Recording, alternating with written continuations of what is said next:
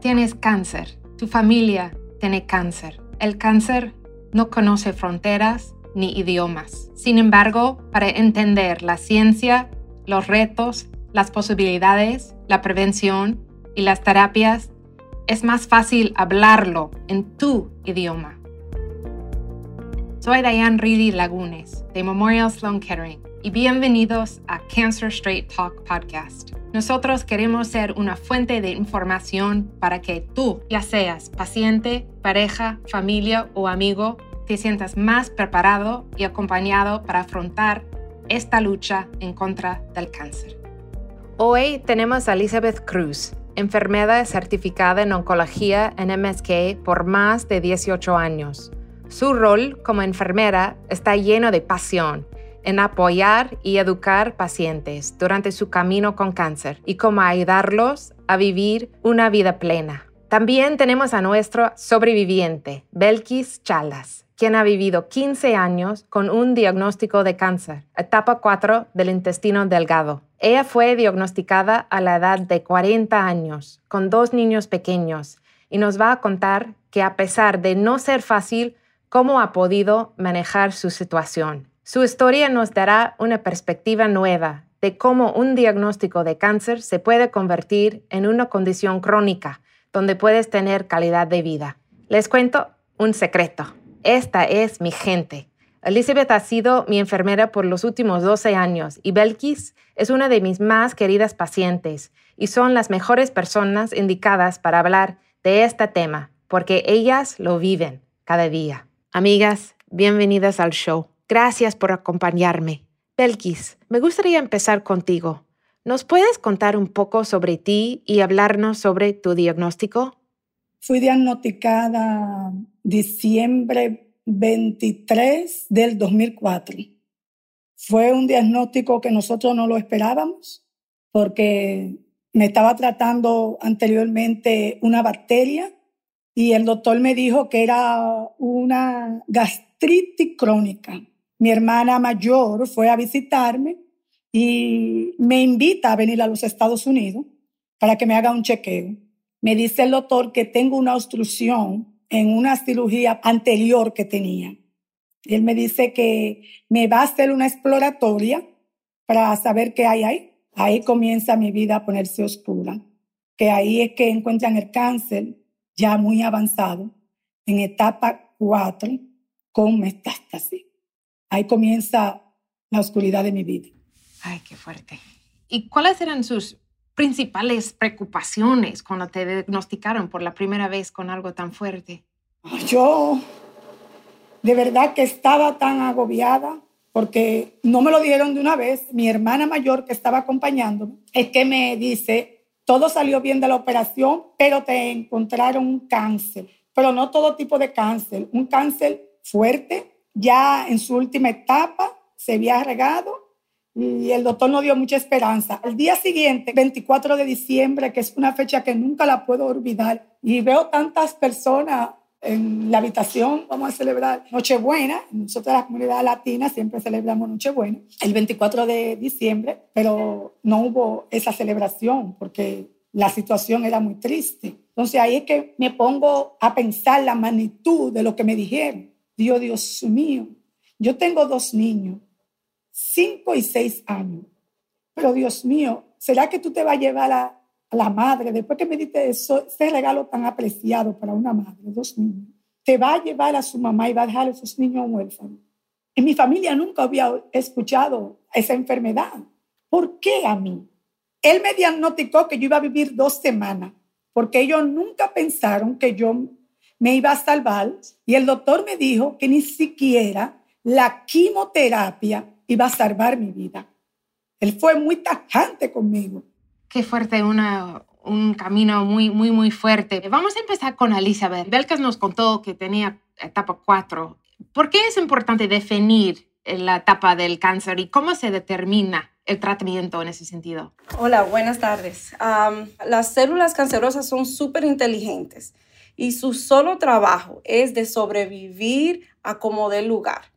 Ellas aprenden cómo multiplicarse y de cómo alimentarse.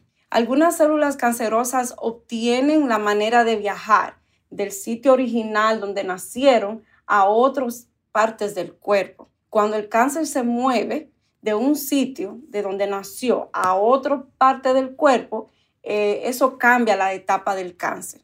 ¿Y cómo ocurre ese daño, esa mutación? ¿Sabemos que es causado por lo que comemos o bebemos? Buena pregunta. No sabemos exactamente lo que causa daño a las células que se convierten en cancerosas, pero hay motivos que están fuera de nuestro control del paciente, pero sabemos que hay algunos rasgos que nos ponen en categoría más alto. Por ejemplo, el evitar fumar cigarrillos reduce la posibilidad de tener cáncer, utilizar bloqueador de SOR, reduce la posibilidad del cáncer de la piel, tomar bebidas alcohólicas en moderación y disminuir las comidas altas procesadas. Pero podemos hacer más ejercicios y comer comidas más balanceadas.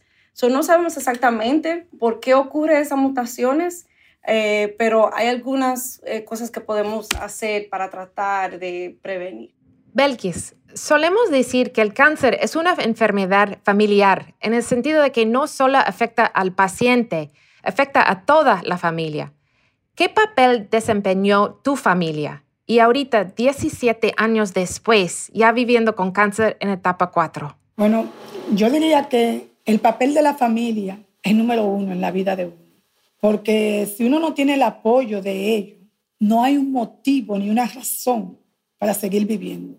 Es decir, el ver mis hijos pequeños fue mi motor, un motor fuerte, porque yo le pedía a Dios que me extendiera la vida hasta que mis hijos tuvieran 13 y 14 años, que ellos pudieran hacer sus cosas por sí solos. Y cada vez que yo pensaba que yo podía faltarle a mis hijos, eso me ponía mal.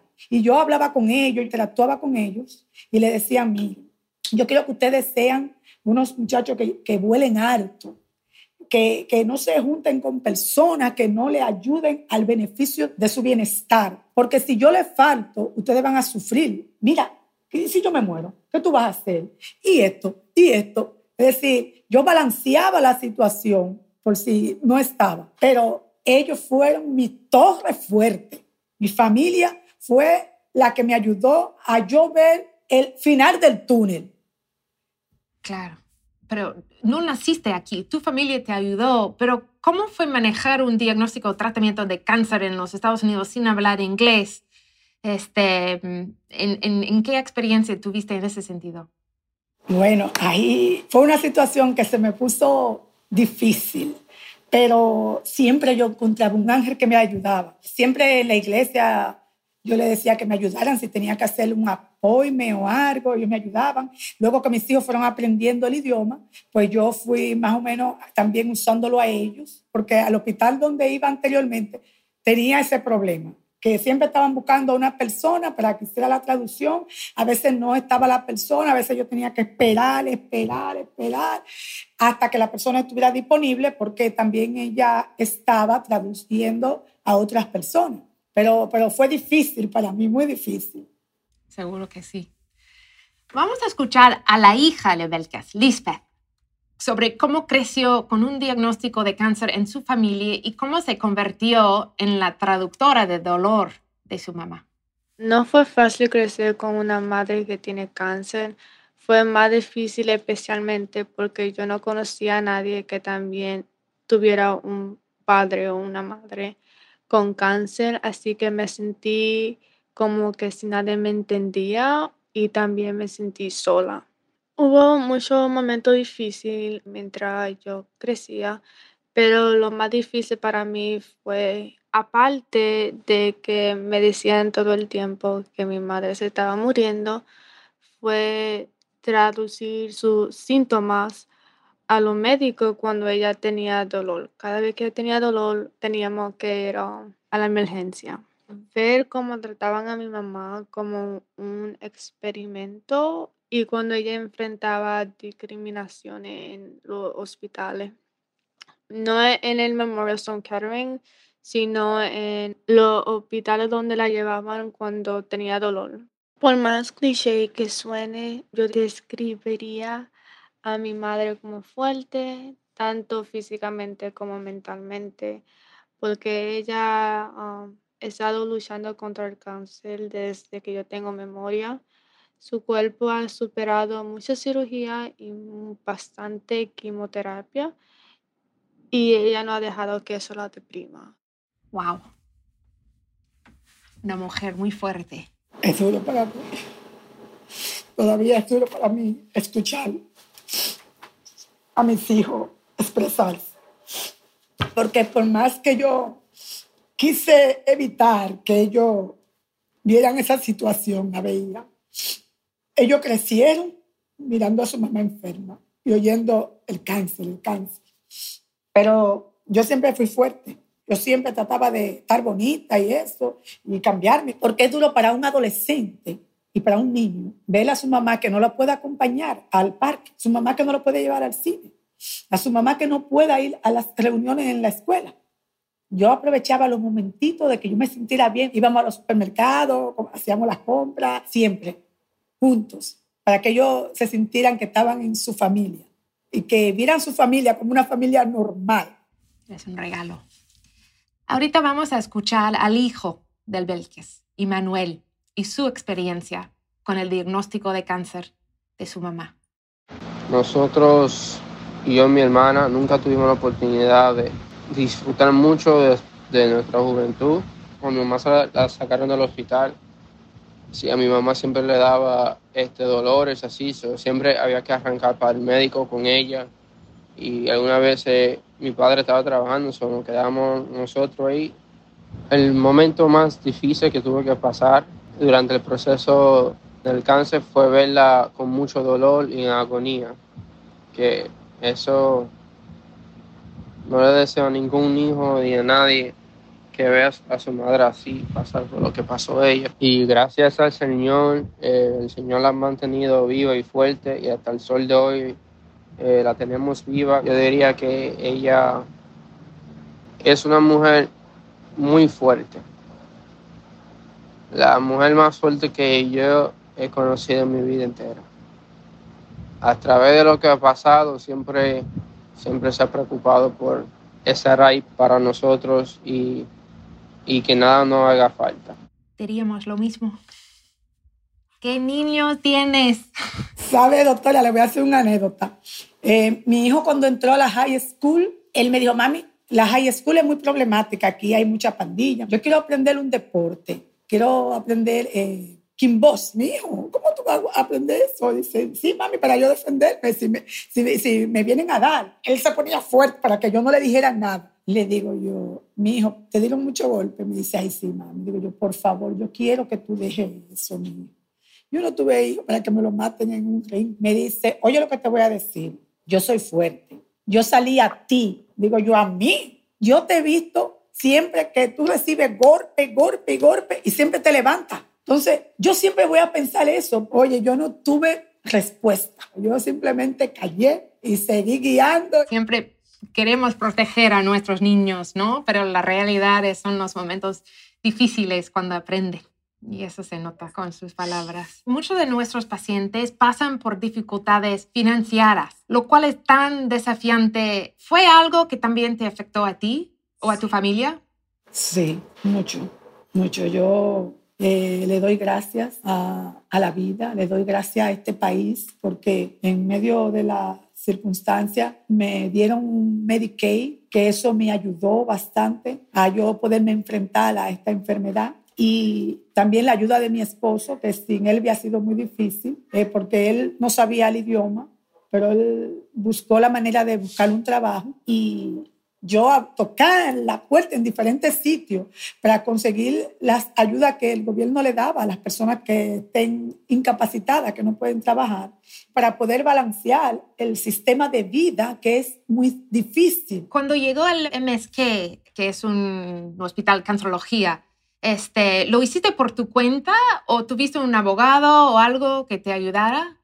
Cuando llego al hospital fue en referencia de la persona que me entrevistó cuando fui a solicitar la ayuda del SNAP, que tuve la entrevista con un doctor.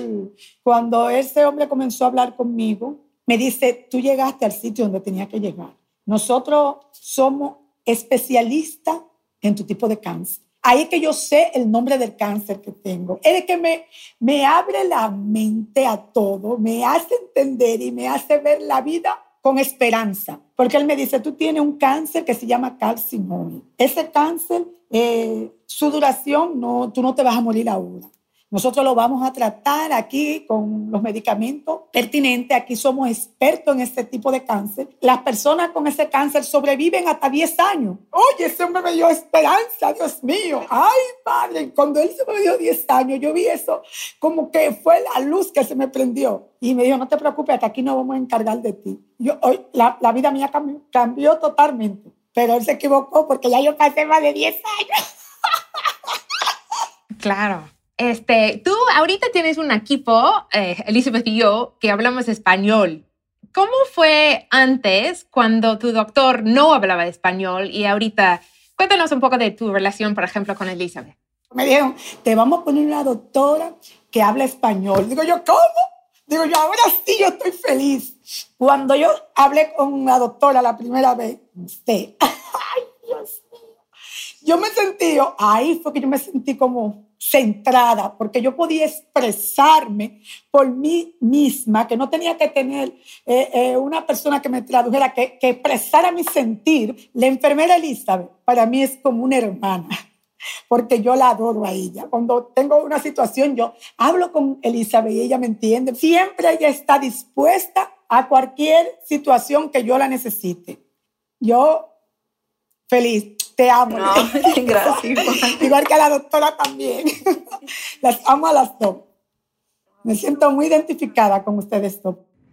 Elizabeth, tú cuidas a muchos pacientes. En algunos casos es más difícil, pues no tienen una actitud positiva, como Belkis. ¿Cómo tranquilizas a tus pacientes? Gracias, Belkis. Mi rol como enfermera es de brindar apoyo emocional, psicológicamente y educar a los pacientes y a sus familiares, porque es difícil cuando hay tanto miedo y tanta incertidumbre de qué me va a pasar, qué va a suceder, cuáles son los pasos siguientes. Hablamos, siempre estamos dispuestos y disponibles por teléfono, por email. Y como Belkis y yo tenemos una relación, ¿verdad? Hablamos de qué le gusta, qué es importante para el paciente y tratamos de asegurarnos de que todas sus necesidades son identificadas o le brindamos recursos. Entonces, escuchar a nuestros pacientes es súper importante, con paciencia, compasión y respeto.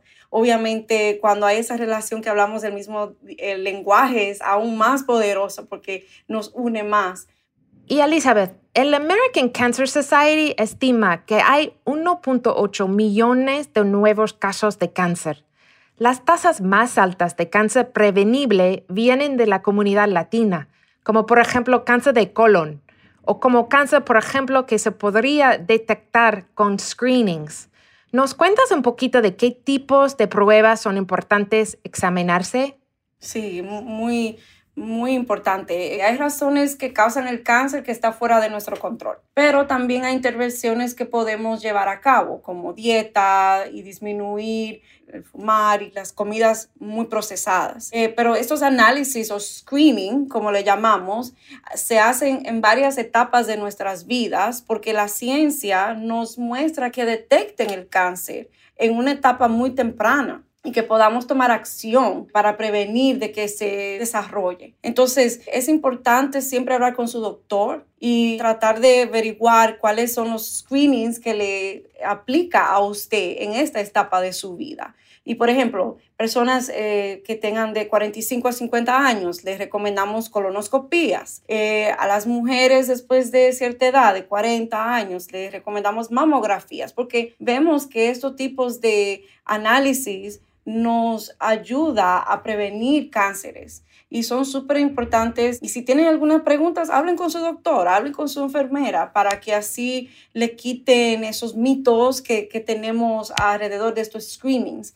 Y no hay que tenerle miedo. Son exámenes que son bien probados y sabemos que nos ayuda mucho a prevenir. Belkis, has pasado 17 años con cáncer. Si pudieras volver atrás y darte un consejo, ¿cuál sería?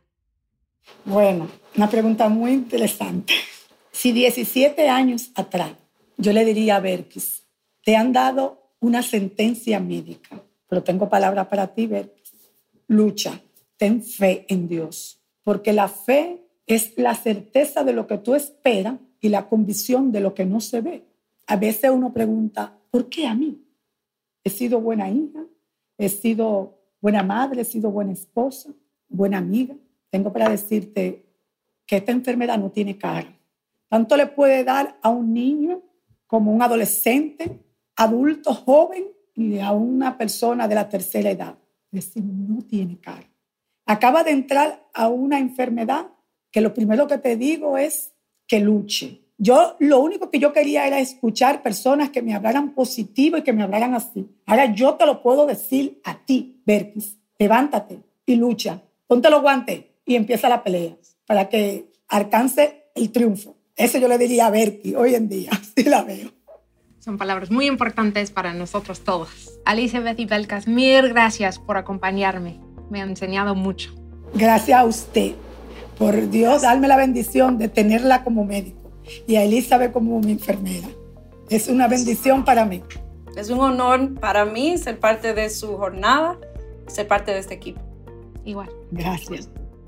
Gracias por escuchar la conversación sobre Cancer Straight Talk de Memorial Sloan Kettering. Para obtener más información o enviarnos cualquier pregunta que puedas tener, visítenos en mskcc.org/podcast. Ayude a otros a encontrar este útil recurso comentando este podcast en Apple Podcast o donde sea que escuche sus podcasts.